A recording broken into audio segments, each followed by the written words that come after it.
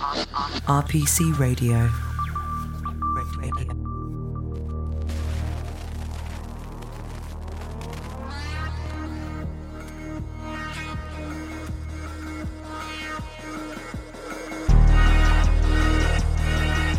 Welcome to Unspoken Giants, international financial institutions tackling the cancer of corruption, brought to you by RPC.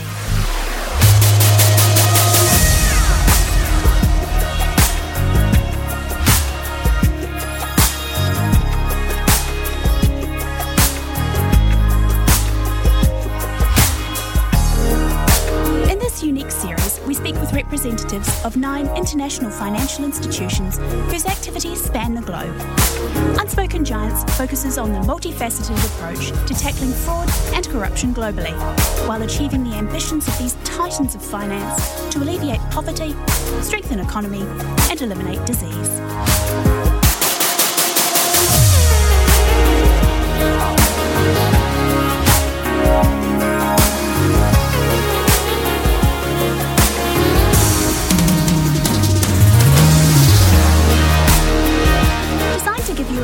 Into the mind of international financial institutions and multilateral development banks, we speak to representatives of these institutions to discuss how funding recipients can avoid pitfalls, engage with institutions, and handle allegations of sanctionable or prohibited practices.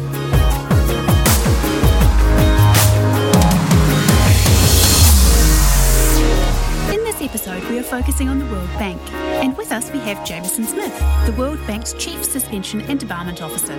Also on the panel today, as with other episodes, we have Alex Haynes, a barrister at Outer Temple Chambers.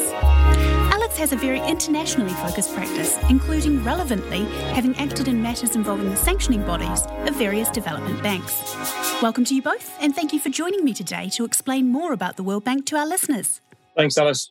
Thank you. Pleasure to be here. Jamie, you were appointed to lead the Office of Suspension and Debarment in 2018, having joined the World Bank as what I'm going to refer to as a poacher turned gamekeeper, although some may object to the terminology. Before joining the World Bank in 2010, you worked at a couple of law firms in white-collar crime and regulatory investigations. What drew you to your role in the World Bank? I had worked in a few law firms in Washington, D.C. before I joined the bank for about 9 years, working on general white-collar defense work. And then, like a lot of young attorneys, I eventually found my place in around 2005 or so, working on Foreign Corrupt Practices Act investigations and compliance work, working for a number of clients in helping them navigate their way through allegations of paying bribes overseas and helping them put in place compliance programs to mitigate that. I had a great experience. I found the work absolutely fascinating, as maybe a lot of our listeners do, and very eye-opening as well. And I got to travel a lot, visit a lot of countries, and have experience in finding out what is going on in those countries in this area. After a little while, I was thinking of getting other experiences outside of the law firm area, and this opportunity to work as a senior counsel in the office that I now head came up, and I got very excited about what the World Bank is doing in this area. And with the reach that the World Bank has as the world's biggest multilateral development bank, I thought it was a great opportunity to be able to take it to the next level of the work that I'd been doing. The sanctions system, which we'll talk about in detail today, really had just gotten off the ground. So it was an exciting time to join. I worked as a senior counsel in the Office of Suspension and Debarment for about 7 years. And then I became the Chief Suspension and Debarment Officer a few years ago. Jamie, you just mentioned that you got really excited about what the World Bank does. What does the World Bank do? For those of you who aren't as familiar with it as perhaps others are, the World Bank is the world's largest multilateral development bank, founded in 1944 at the end of World War II. We are owned by 189 member countries, so that's almost every country in the world. The World Bank now has 2 twin goals. The first is to end extreme poverty, which is to lower the share of the global population that's living on less than $2 a day from 21% down to hopefully only 3% of the world's population by 2030. And our other goal is to promote shared prosperity, which is to increase the incomes of the bottom 40% of the global population. Like everyone who works at the bank, I really truly believe in those twin goals. On our operational side, the 2020 fiscal year, the World Bank Group put out $77 billion worth of financing, which was an increase of about 18 to 20 billion from the year before, with a lot of that going towards COVID relief, to all sorts of programs around the world, from giant infrastructure projects, building dams, highways, etc., to increasing capacity in different governmental institutions around the world, to building schools. There's just all sorts of work going on that's very exciting. The World Bank Group is made up of 4 institutions. The International Bank of Reconstruction and Development, IBRD, that gives low interest loans to middle income countries around the world. The International Development Association, IDA, that gives no interest loans or grants to the lower income countries around the world. International Finance Corporation, which is our private sector arm, working on investments partnering with private sector entities. And then MIGA, M-I-G-A, the Multilateral Investment Guarantee Agency, that works on political risk insurance issues. So those 4 entities make up the World Bank Group. Jamie, just then you mentioned the operational arm of the World Bank Group. Where do you fit within that group? Perhaps unsurprisingly, with $77 billion of financing out there in a year, there are bad actors who want to get their hands on some of that money. So the way our financing works generally will be that the World Bank comes to an agreement with a borrower country, and then the borrower country will implement the project. So through that implementation process, through the procurement process of that borrower country putting out bids for contracts, or through the execution of those contracts, there are a number of touch points, essentially, where bad actors could engage in fraud, corruption, collusion, and other misconduct. And the World Bank has, to be frank, this is a relatively recent development over the last 25 years or so, but the World Bank has decided that through the World Bank Articles of Agreement that all of our member countries, when they join on, they agree to, those Articles of Agreement give a fiduciary responsibility to the bank to make sure that the funds are used for their intended purposes. So from that background, about 25 years ago or so, the bank put in place a sanction system involving an investigative authority and then an internal adjudicative system to protect those funds by going after third parties that may have engaged in fraud or corruption on World Bank finance projects, and then perhaps being able to sanction those companies after a process that involves due process and the right to appeal, etc. And my office, including me specifically, I am one part of that process. Jamie, what part does your office play in this process? My office is the first tier of our sanction system. It probably makes sense to talk about the investigative group first, because my office is entirely input driven from the investigative authority. So our investigative group is the Integrity Vice Presidency, which amongst the panoply of acronyms we use at the World Bank, everyone refers to the Integrity Vice Presidency as INT. And INT is a relatively large group of over 100 staff, many of them investigative professionals who have been investigators in their home countries, perhaps, as well as a number of attorneys, as well as folks who are risk specialists and other things like that. They receive allegations of sanctionable misconduct on our projects around the world. We have an annual report of the sanction system at the World Bank, which comes out every year as a joint annual report from our different sanctioning entities, including INT. In there, they will point out that they get over 1,000 accusations per year. Of course, with even a relatively large group, cannot go after every single accusation, and they will triage to open up investigations in a smaller amount of that, and then eventually bring sanctions cases. When they think that they have sufficient evidence for a sanctionable practice, INT will bring a sanctions case to my office, the Office of Suspension and Debarment. Sufficient evidence in our system means more likely than not. It is not a criminal standard. We're not putting anyone in jail, and we certainly are not a criminal authority. So the standard of review is more likely than not, essentially 51%.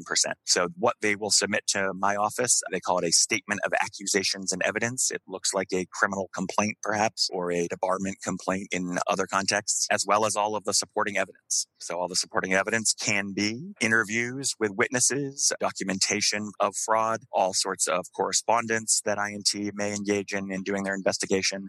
And of course, depending on the complexity of the case, we might be talking about 10 or 12 pieces of evidence, or we might be talking about binders and binders full of hundreds of pieces of evidence. When they submit the case to my office will review the case and make a determination whether or not there is sufficient evidence. And again, we are applying a more likely than not standard. When my office makes that decision, we will write up a decision, but that is not public. that only goes back to INT and lets them know whether or not we have decided if there was sufficient evidence on all of their claims. Because there can be more than one claim in a case. There might be an accusation of corruption and an accusation of fraud, and there might be an accusation against two companies as well as a person. So my office will review all of those accusations and let INT know what my decision is. If there is a decision on one or more claims, this happens in about 1/3 of the cases. I will say there's sufficient evidence on some claims, but not on others.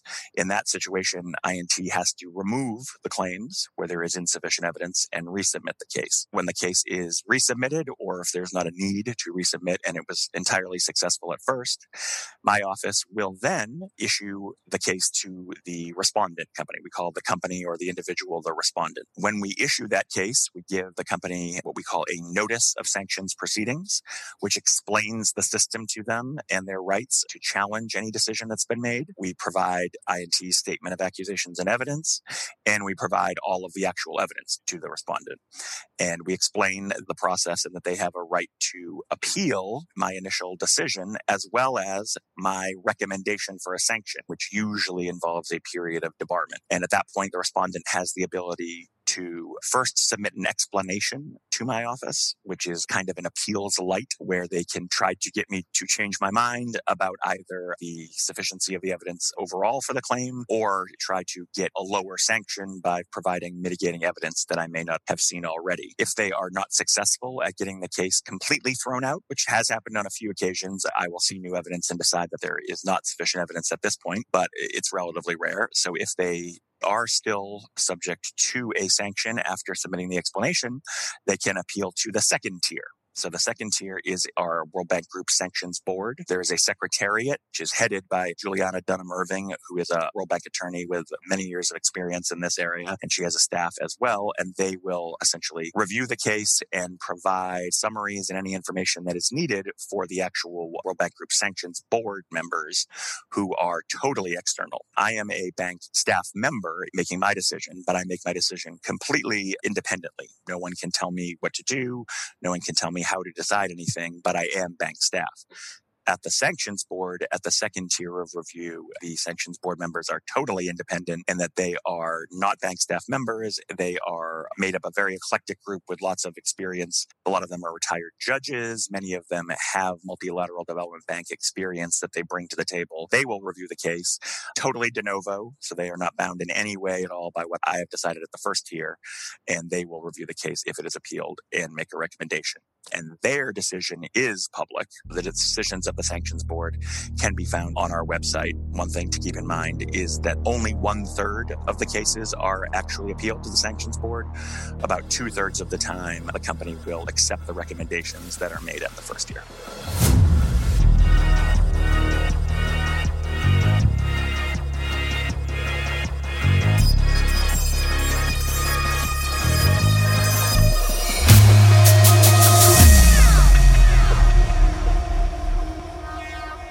Turning to you, Alex, Jamie has described quite a complicated system there. What is your experience of how respondent companies interact with that system? Would this be the first time many companies have heard of a suspension and debarment officer, or SDO? Well, after hearing Jamie speak, you can imagine the response and reaction to receiving a notice from the SDO. And there are, I think, 3 aspects to this area that make it feel particularly inaccessible for respondents. This is the big picture approach, if you like, of why this area is so little known and why those respondents react the way that they do. So firstly, I think what's really important to remember is this is a relatively new system. Notwithstanding the Bretton Woods institutions, of which the World Bank Group was part, when they emerged from the conference in New Hampshire in 1944, the World Bank only introduced a formal sanctions regime half a century later. So that means we've hardly had 2 decades of this system. And bear in mind, the World Bank operates the oldest sanctions system of all the MDBs. So you're looking at not much more than 2 decades. Now, secondly, within those 20 or so years, the systems evolved at an impressive pace. So in 1998, through the Operation Manual, the World Bank's Sanctions Committee, as it was then called, was established to review sanctions cases against firms and against individuals suspected of engaging in misconduct. But to understand the extent of the evolution of this system in such a short space of time, in 1998, so that Sanctions Committee made recommendations to the World Bank president. So the World Bank's president made final decision on any given case.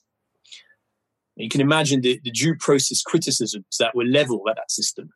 And only 6 years later, the Sanctions Board, as we now know, consisting of a majority of external members, replaced the Sanctions Committee. So there's quite an aggressive evolution there within a very short period of time. And 10 years ago, the sanctions guidelines were published, thereby increasing transparency. So respondent companies could see what they would be likely to receive in terms of sanctions based on the allegations if they were proved. And in 2012, the Sanctions Board began to publish the full text of the decision. So Jamie's referred to publication, which was a big step because, again, increasing transparency within the system. And since 2016, the Sanctions Board membership consists exclusively of external members. So within less than 20 years, we've gone from an internal body that makes representations and recommendations to the president to what is, in essence, a judicial body comprised of lawyers, ex-judges or lawyers who sit externally from the World Bank and who make binding decisions. The last point is that notwithstanding the similarities across the MDB systems as a whole, there are a number of differences. So that means that even if a respondent or an individual or a lawyer or anybody with an interest in this area, if that person or entity feels that they have experience of a particular and specific MDB, the reality is that the World Bank might approach things differently, and the sanctions procedures will be different in any event. So it's very difficult to have a detailed knowledge of the system as a whole because each institution operates a different framework. How the systems at the different MDBs, but particularly at the World Bank, obviously, which I know best, have changed over the years is what drew me to the bank at first. And one of the most interesting areas of working in it is that because it is relatively new and because it is an administrative system, there is the ability to make changes when needed. Sometimes those changes are a little difficult to get everyone to agree to, but that ability to make changes over the years is something that I think is interesting, but also very helpful to all parties, including external stakeholders. Jamie, what does a sanctionable practice mean in the context of a multilateral development bank? Sanctionable practice means a very specific thing at the different MDBs, particularly the World Bank. When folks hear sanctions, and this definitely happens to me when I'm giving presentations, etc., folks hear the word sanctions and they might think economic sanctions in the UN context and things like that. But what we're talking about here is misconduct that can occur related to a World Bank financing. And the 5 sanctionable practices that we have at the World Bank, 4 of which are identical to the definitions of sanctionable practices at other MDBs that have agreed to our cross-debarment agreement: fraudulent practice, corrupt practice, collusive practice, and coercive practice. Now, we also have obstructive practice, which is similar to the definition of obstructive practice at some of the other MDBs, but is a bit different. So we do not cross-debar for obstructive practice. Fraudulent practice is any act or omission, including a misrepresentation, that knowingly or recklessly misleads or attempts to mislead a party to obtain a financial or other benefit or to avoid an obligation. That is probably similar to what the definition of fraud is under various national systems. The way it breaks down since the 2-tier system went into place in 2007, about 80% of our cases involve fraud, about 20% involve corruption, about 12% involve collusion, about 5% involve obstruction, and coercion is only about 1%. And those numbers equal over 100% because cases can involve more than one sanctionable practice, of course. I think it probably makes sense when you think about it, in that it is more common for there to be fraud on a World Bank financing than some of the other ones.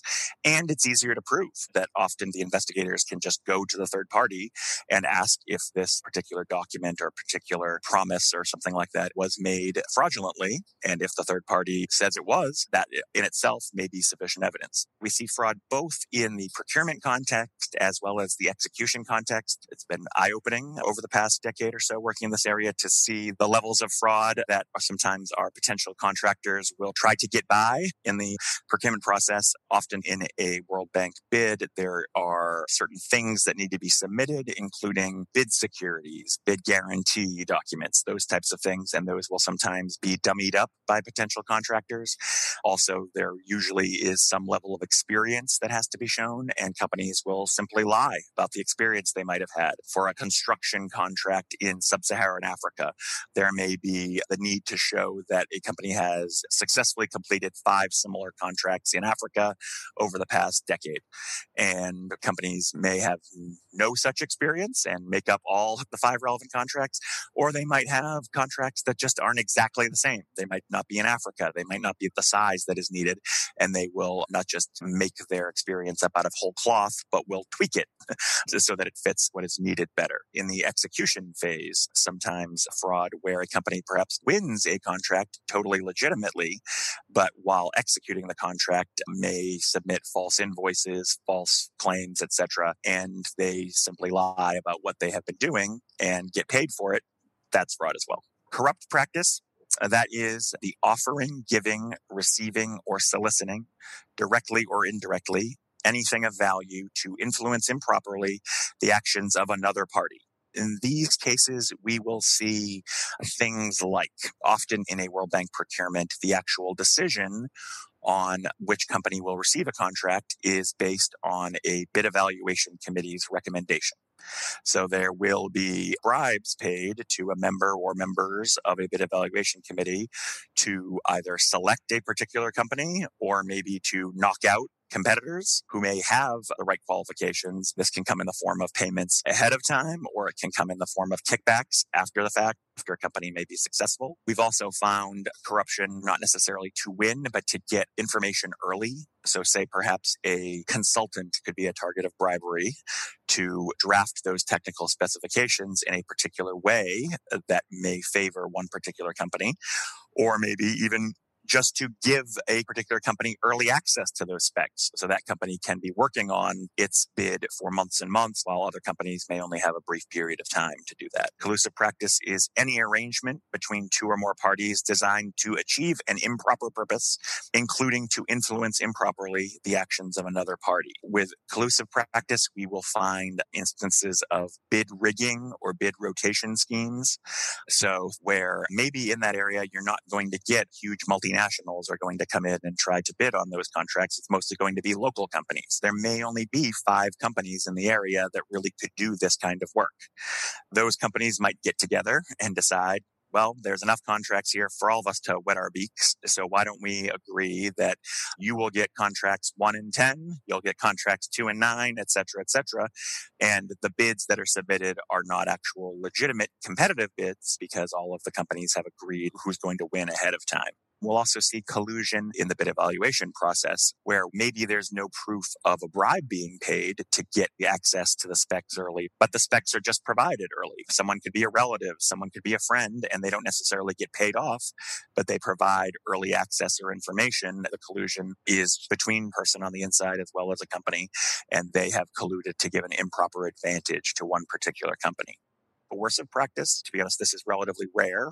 Only about 1% of our cases have been coercive practice. This one involves impairing or harming or threatening to impair or harm, directly or indirectly, any party or the property of the party to influence improperly the actions of a party. So this involves threats either to someone's physical safety or financial threats that are related in any way to a World Bank financing. One example in this one, which I think can hit home, is we had a case where a non-local company was planning on bidding for a particular contract and had been successful in similar contracts over the years. The representative of that non-local company was contacted by a local company as well as a public official who was going to be involved in the procurement and was invited out for drinks.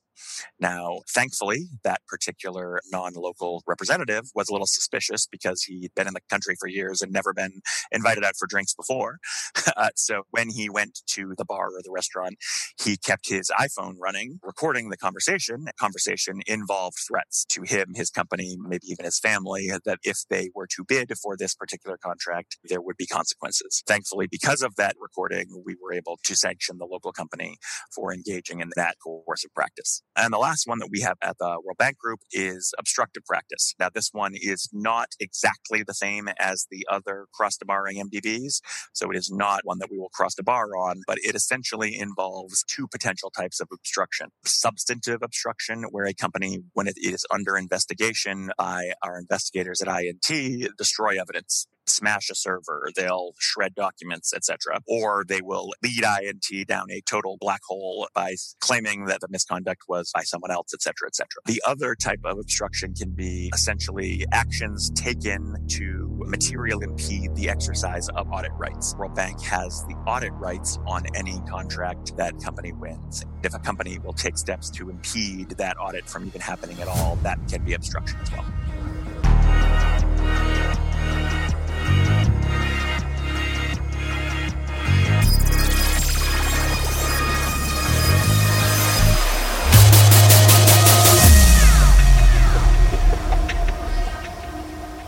Turning to you now, Alex. As Jamie mentioned, these particular sanctionable practices are unique to the cross-debarring banks.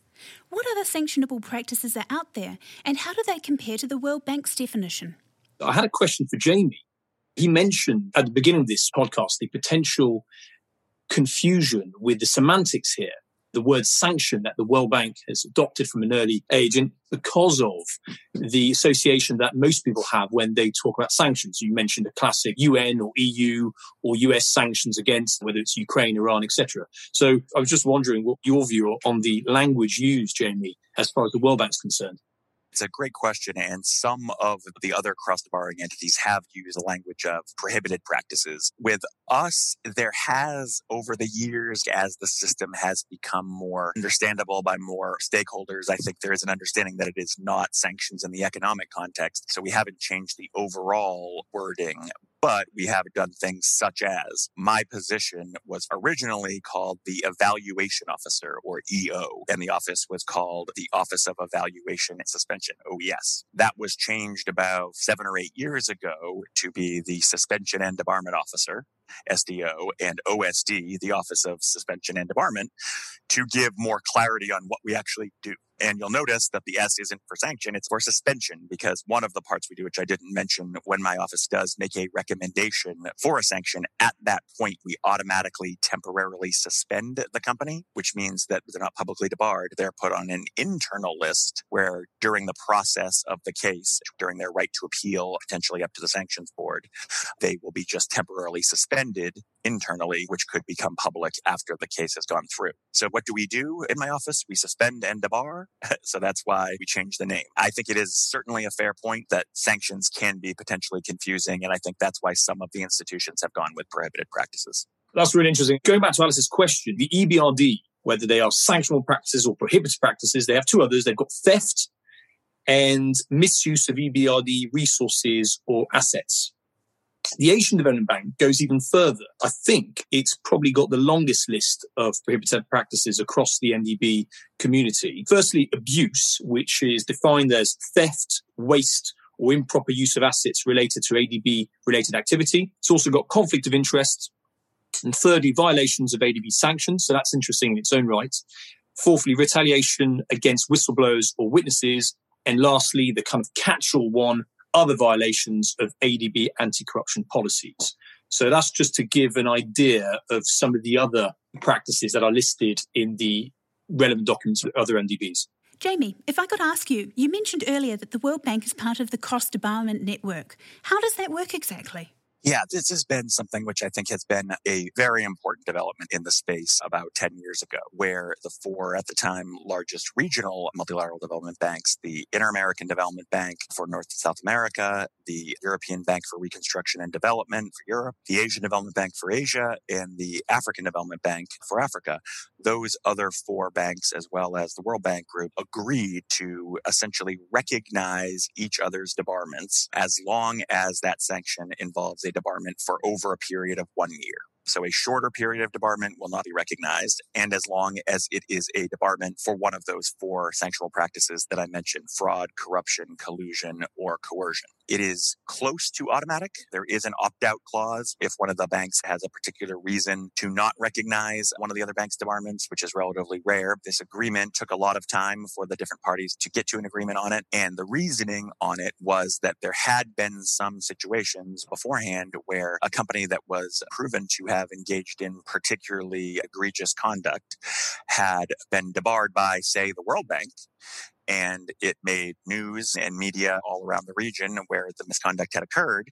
And the company would turn around, and although it might have been debarred by the World Bank for 5, 10 years, it would then get very similar contracts for the same kind of things that it had been engaging in misconduct in relation to with one of the regional banks, and vice versa, of course. And there was a view that that didn't look good. It would be a good thing for the different MDBs to cross debar as long as it was for the same conduct, so the definitions are the same, and each one had a similar enough system. That's where it's really important to point out that all of those 5 MDBs have very similar systems. They are not identical, but they are very similar in that there is an investigative authority. All of these organizations have a similar 2-tier sanction system with relatively independent decision makers with a right to an appeal that gives some level of due process and fairness to companies and individuals that have been accused of misconduct. So because of that similarity in the systems as well as identical definitions for those 4 sanctionable practices, it was agreed that we will recognize each other's sanctions.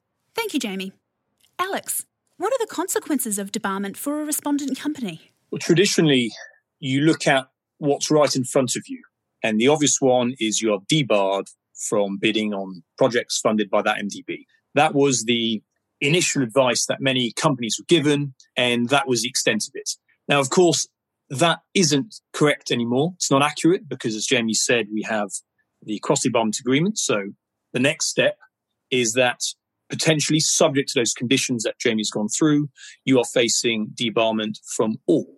Then it goes even further. Even an institution, an international financial institution, a regional MDB perhaps, that hasn't signed the cross-debarment document as such, could still look up the published list of debarred entities and decide it's not going to do business with you. And then it goes beyond the world of MDBs. If your business relies on aid agencies, USAID, for example, or DFID, I say DFID, it's changed now, isn't it? It's now the Foreign and Commonwealth Development Office. But if, for example, that's part of your income or some of the money that funds projects that you bid on, they will also informally, if you like, put you on their blacklist. And it goes even further. It can be any kind of domestic financial services. They might look at these lists when doing due diligence. They may not even have to look at the list specifically. It may just be part of their system. They input the name of the company, the registration, or the name of the individual, and it pops up. It could be something as trivial as a mortgage application for an individual. The director of the company who's been debarred as well as a company thinks nothing of it, and then suddenly they are having their own difficulties for something that's completely unrelated to the business. So the risks and the impact is far greater than what was initially the case perhaps 10, 12, 15 years ago. It's worth mentioning, I think, the risk of criminal referral or referral to domestic agencies, whether they're criminal or regulatory as well. So that whole aspect of domestic regulation, including the police, is part and parcel of the risk associated with being debarred by one of these MDBs. Thank you, Alex. A question for both of you now. We've talked about a very rigid set of rules around cross-debarment and sanctionable practices. What are your views on whether or not this definition will expand to include other potentially targeted sanctionable practices that are not currently within the definition? And is that a good thing?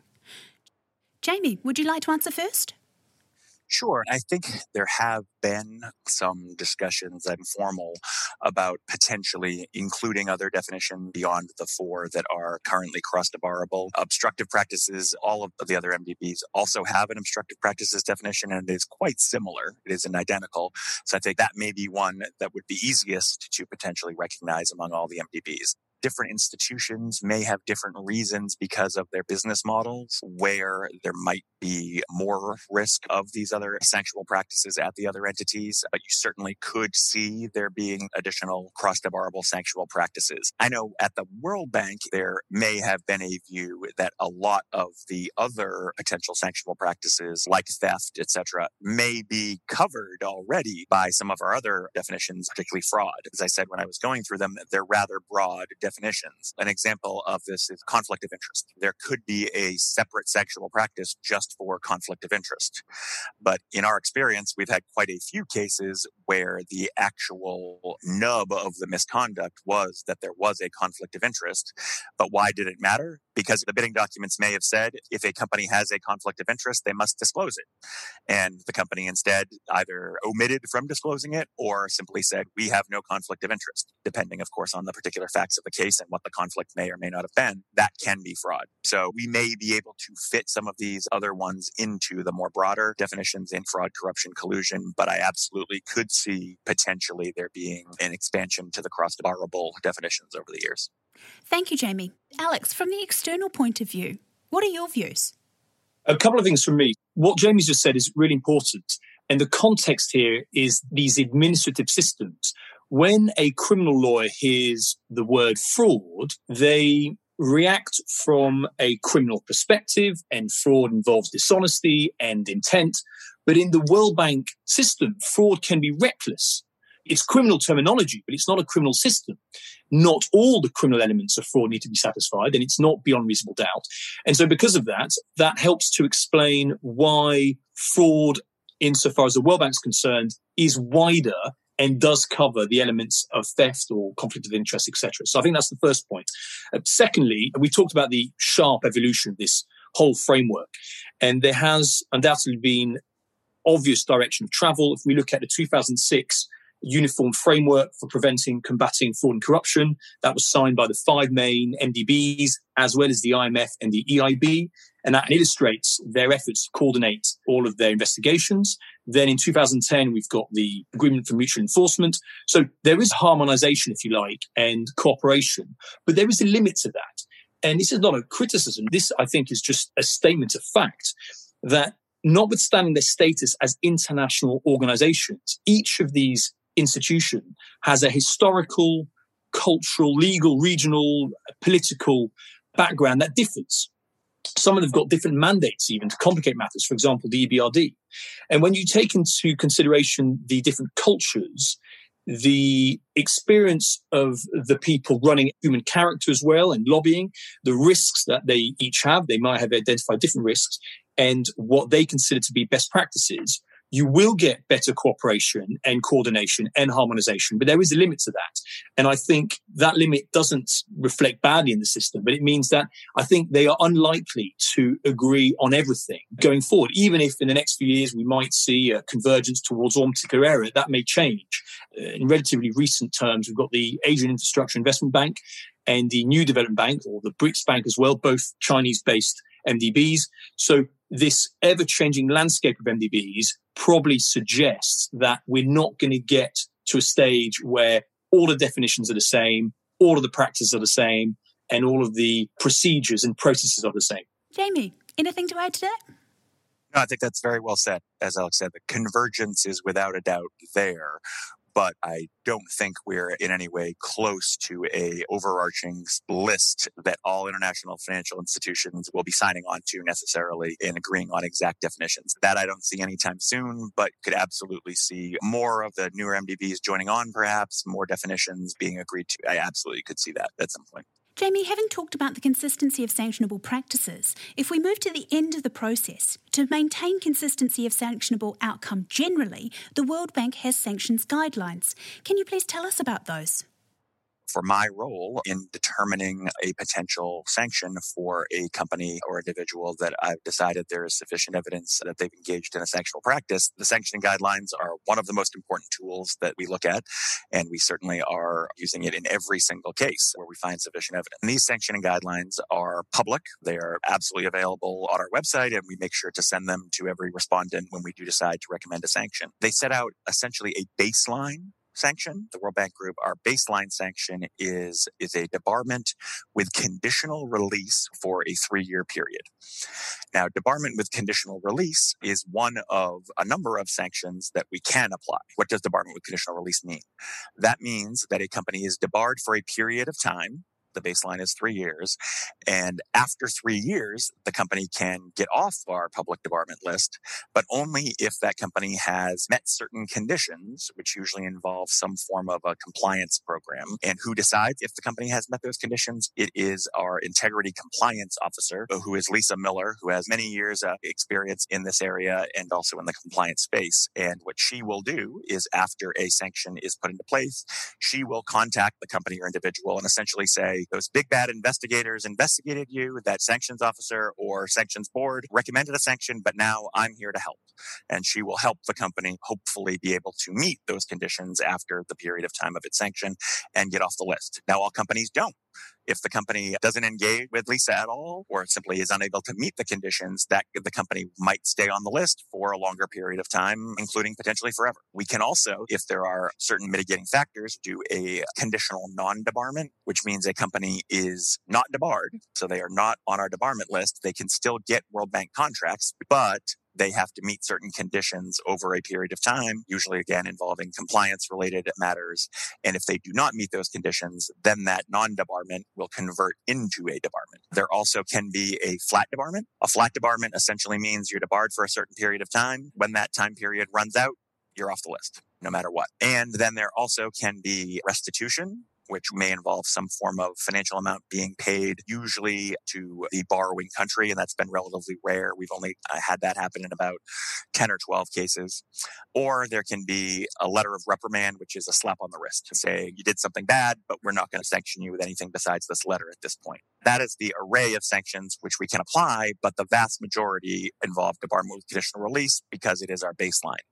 And that 3-year period that is the baseline can be increased or decreased depending on an array of mitigating and aggravating factors. Aggravating factors that we see often may be the involvement of high-level management of the company. A fraudulent list of experiences was submitted in a bid, and it wasn't just the mid-level manager who was preparing this bid who decided to make this up. There was involvement or at least approval from on high that the presidency, et cetera, of the company was involved in okaying the submission of these fake experience documents in order to hopefully win the contract. There could be a repeated pattern of misconduct, that there was not just one bribe paid, there were multiple instances of bribes paid over a period of time. There could be severity, essentially, of the misconduct. Because of this particular misconduct, the bank's project, that is really what matters here, whether the project is effective or not, that because of the misconduct, it affected the project as a whole. Those are a few of the aggravating factors. Mitigating factors, though, where the particular sanction can be decreased, could be cooperation. That's a big one, that the company helped INT with the investigation. They may have admitted the misconduct, but even if they didn't admit, they helped. They provided witnesses, they provided documents, etc. So that can be a big mitigating factor. Another one can be compliance programs, so that a company perhaps didn't catch this particular misconduct, but they either at first already had in some compliance programs that were pretty helpful, or since the misconduct happened, they've really made efforts to implement controls that may stop this from happening again. If it looks like it was one or two bad actors, that those bad actors have either had some form of punishment or have even potentially been terminated. Those types of things can significantly reduce a sanction. What my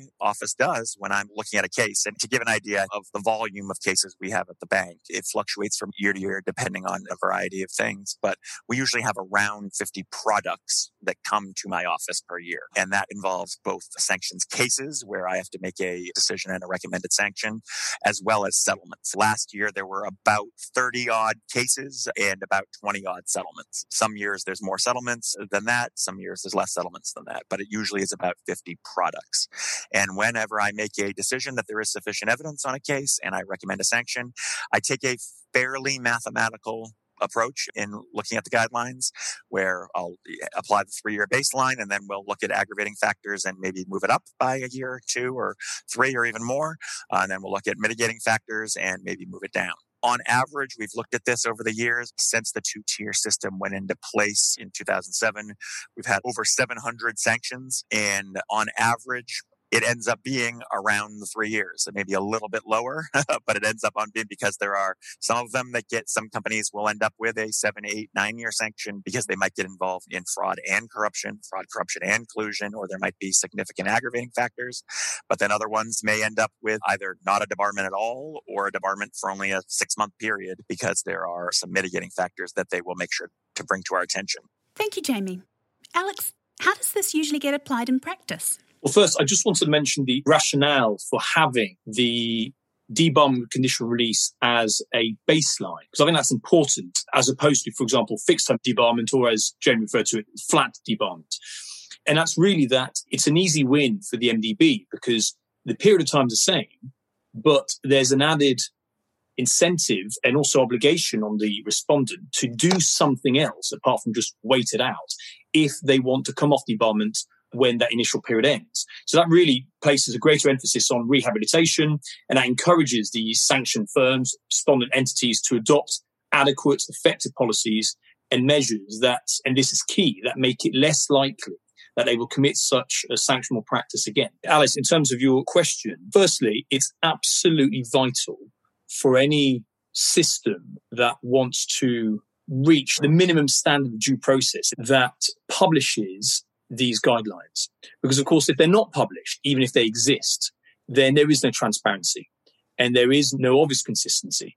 And that is part of the strength in the system, that at the sanctions board level, the decisions are published. But on top of having published decisions where you can see the reasoning of the judge, either upholding the SDO's determination or overruling it or increasing it. So you've got the reasoning in the judgments or the decisions, but on top of that, at a much more basic level and really important level, you've got the publication of the starting point and these mitigating and aggravating factors. What that does is it increases transparency. So publishing your sanctions guidelines that are thought through and well presented is one important part of ensuring that the system's strength is there. And that benefits all parties. It benefits the World Bank as the regulator. It also benefits the respondent companies. That's very well said, because that really is the effort that's been made, increasing over the past decade or so, to make it less of a black box than perhaps it had been previously, particularly in the World Bank Sanctions Committee days, where the decision that a company may have seen, even internally, forget about published decision, may have been, a letter with a 1-paragraph description of what the company was facing, may have been permanent debarment forever, and the reasoning was not very transparent, and the decision makers were not independent. So as the systems at the different MDBs have developed over the years, there's been a real effort. While the actual individual case is ongoing, it's important to keep things confidential. Once a decision is made, as much transparency as possible. So 3 areas. If there is a settlement at the World Bank, there is always a press release that will describe the misconduct and what the sanction is. If there is a case in the 2/3 of sanctions cases that do not get appealed and the respondent ends up accepting my recommendation, we do not publish my full determination, but we publish a relatively short summary that is public on our website that describes the misconduct relatively briefly, but then describes the aggravating and mitigating factors which may have been applied in coming to the sanction. And then if a company does appeal to the sanctions board and the sanctions board looks at the case de novo, and it's important also to when there can be a hearing at the sanctions board level, which there is not at my level. At my level, it is only on the papers, essentially. At the sanctions board stage, as Alex pointed out, they may make an increase on my recommended sanction, or they perhaps might go lower, or they could give the exact same, because some things might come out at that hearing that may be helpful to the respondent, but also that might not necessarily be helpful. And at that stage, the sanctions board decisions are entirely public, that give a really fully reasoned description of the misconduct, but then how the sanctions board went through its analysis. Jamie, you mentioned oral hearings. My understanding is it's an oral hearing as of right. It's pretty much automatic, according to the rules, if either party requests. And therefore, it amounts to a de facto guaranteed oral hearing, which again is relevant to the due process argument as a whole. And no other MDB has a system in place, to my knowledge at least, where a respondent company, or it could be an individual, if they wish to have an oral hearing, they don't have one as of right. Whereas at the World Bank, in practice, that's what happens. Yes, and it is important, as you said, that either side, the bank investigators or the respondent, can request a hearing. It's not a full trial of any sort, but it is the opportunity, absolutely, for the sanctions board members to ask lots of questions and really get to the nub of what happened. But then, particularly when coming to a recommended sanction, how serious is the company about getting to the right place afterwards and taking actions that may have been mitigating?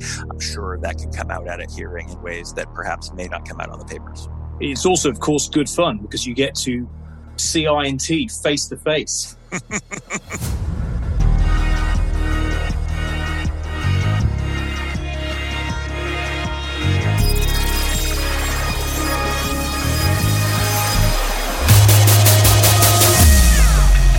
So if we can now turn to the question of settlement. Jamie, you've mentioned this a few times. How does the World Bank approach settlement?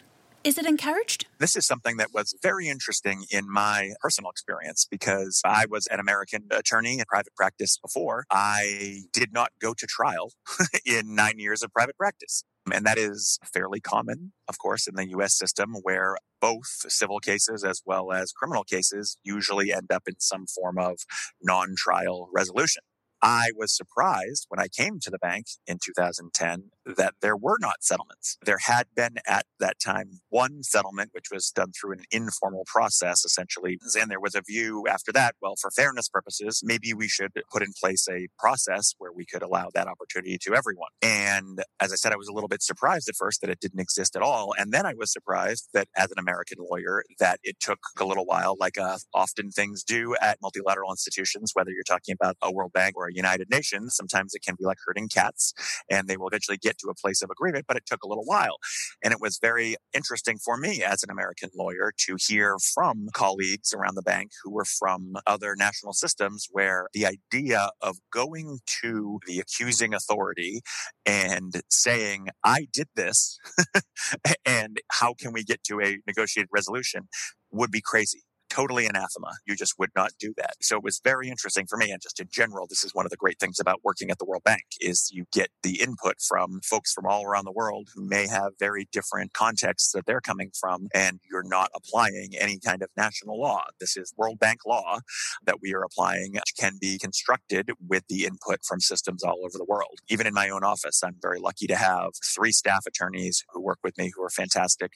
One is American, one is from Romania, and one is from Kazakhstan. Then we have 2 legal consultants who are attorneys who work for us as needed, one from Tajikistan and one from Greece who are fantastic. And then the other staff in my office, administrative assistant and our paralegal, are from Denmark and China. So it's a very international institution as a whole, and then even my small independent office. So back to the question about settlements, eventually an approved process was put in place with our first settlements coming in fiscal year 2011. And so since then, they have been encouraged. Absolutely. In every case now, INT will let the company know as part of the investigation that a negotiated resolution is possible. I wouldn't say they've necessarily increased every year. It's kind of gone up and down just because the context of the cases in any given year may be different. But, we've had from 11 settlements in 2011 up to a high of 26 settlements in 2017 to 22 last year. So companies and individuals may come to an agreement with INT to negotiate a resolution. Usually this will involve some sanction. It may not be a period of debarment. We've had some settlements for conditional non-debarments, even a few involving letters of reprimand. Usually as part of the settlement, the company or individual will have to at least acknowledge that the misconduct happened and agree to a set of facts describing the misconduct and then agree to a recommended sanction. INT and the company or individual will negotiate it. And then our World Bank Group General Counsel, Sandia Koro, has to approve that recommended sanction. And then I have a very limited role, but kind of an important double check where I look only at 2 things. First, that there is nothing that looks like the company or individual was in any way forced into this. In every settlement, they will submit an affidavit that will say where the company or individual will say, I was not forced into this. Then also whether or not the sanction which has been agreed to is generally within the bank's sanctioning guidelines. And the sanctioning guidelines can go from a letter of reprimand all the way to a potential permanent debarment. So generally, they will fit into that. We've had 166 settlements since they came into play in 2011. I've had a part in reviewing all of them. On a handful of them, there will be questions or reasons why we might go back to the legal department or go back to INT and see some things that might have to be tweaked before it is formalized. But generally, they will be approved, and then the sanction will go into effect, and there will be a press release that describes the misconduct and the sanction that has been agreed to. Jamie, if I could stay with you for a moment. From the World Bank's perspective, what should respondent companies be doing, and how should they be behaving while engaging with the settlement process? Sure. As I said, there has to be some acknowledgement or perhaps even an admission that the misconduct happened. So a company is not going to be allowed to enter into an agreement without at least acknowledging that. If it's a debarment with conditional release, they will have to agree to certain compliance conditions that they will have to meet along the way with our integrity compliance officer checking that. And they also have to essentially help INT with any more information about what happened, because often our cases aren't one-off. For example, there was a fairly recent line of cases involving numerous countries where a World Bank consultant that had been hired to help draft specifications and review bids related to medical device projects throughout a number of countries. That consultant had been bribed by a number of companies from different countries to rig the specification related to particular projects and particular contracts so that they would help the companies that had paid him bribes. Though that was a line of cases that all were related together, there were some companies that settled related to that, and they had to agree to help INT provide any information related to perhaps other companies they knew that had maybe engaged in that, or how the scheme worked related to this particular consultant. So that's an example of the kind of help that they have to provide going forward. Turning to you, Alex, how does this work from a respondent company's point of view? And what should they keep in mind when they're looking to engage with this process? The approach to settlements is fascinating, and it reflects all the cultural influences at the various MDBs. I mean, I've no doubt that part of the reason for the World Bank's approach to settlements is linked to it being headquartered in the US. There's an obvious North American influence there. And that's one of the considerations, I think, that respondent companies need to look at. It's all very well having your own expectations and approach. You might be a British company, a Vietnamese company, or an Argentinian company, but you also need to look at the MDB in question. And it's not just its sanctions procedures or equivalent documents, it's also its practice. Some of the settlement aspects not regulated in the same way that the two-tier system is regulated with rules of procedures. This is also the practice. It's also the practice of the lawyers who are representing the company. So that's really, really important. Jamie touched on the nuance in terms of the oversight of his office. And it is interesting to see that Jamie does have an oversight on settlements, although I think his words were it's limited. But in any event, it reflects an important checks and balance. To put that in context, so the World Bank side settlements are encouraged. Let's look at a neighboring institution that is a stone's throw away in central DC, the Inter-American Development Bank. They have a civil law perspective of settlements. Settlements are a recent thing there, so nothing like the sort of experience that Jamie and his unit have in terms of settlements, as well as INT, of course. And settlements, they are the exception, they're not the rule. But conversely, the SDO has what we can describe as a greater role insofar as the settlement is concerned. The Office of Institutional Integrity, so INT's equivalent OII, needs to make the request, but the SDO operates, or the whole settlement operates within a defined window by the SDO. So it's looking beyond the rules and looking at the practice of the institutions and also following the trends, because a lot of different parties have issues with settlements. There's a relatively important NGO lobby against them because they are not transparent. The culpability of the respondent company isn't splashed across the internet. And because of that, people have different perspectives. But if the purpose of the whole system is to crack down on corrupt practices, etc., and to get some results, there is absolutely a place for settlements. The question is one of balance.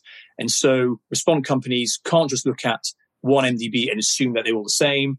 And again, this goes back to the theme I think Jamie and I have touched on more than once, that notwithstanding all the differences and the same direction of travel for most of these institutions, there will always remain differences. And that's what makes this area so fascinating. Thank you, Alex. That seems like a good point to start to draw our conversation to a close. Before we finish, I'd like to ask if you have any final messages. Jamie? The message I try to give when I speak publicly on the system is transparency. I really do try to highlight that we have, from the start of, at least when I've been involved the past decade, but then particularly growth over the years, we do try to describe as much as we can about what we're actually doing. We do not want to be, as I said, a black box. So my office has put out a number of publications, which can be found on worldbank.org website, related to what has gone on in the sanctions system over the years, types of sanctions, descriptions of some of the cases, etc., numbers of sanctions over the years, which we put out over the years. We have a joint annual report that we put out that has lots of information, lots of data. We try to give as much transparency as possible to show the independence of the system, the independence when I make a decision. There is no one telling me what I have to do. You could envision perhaps that there might be some World Bank contractors, different stakeholders within the bank might really want to be sanctioned because they've been troublemakers over the years. But there could be other ones that maybe have been viewed as good contractors and done good work, but they've engaged in misconduct, and maybe some folks wouldn't want them to be sanctioned. No one can put that type of input to me in making my decision. It's totally independent, and we try to give a two-tier system with as much due process and fairness as possible. That being said, it's relatively new. As Alex said, the bank as a whole has been around since 1944. Taking the issue of corruption seriously via this internal sanction system is 25 years in the making, and this particular system only a little over 10 years. So over the years, as different stakeholders, internal and external, have come up with different ideas or ways that perhaps the system can be tweaked, we've really made an effort to what we hope is improve the system, and hopefully that will be ongoing.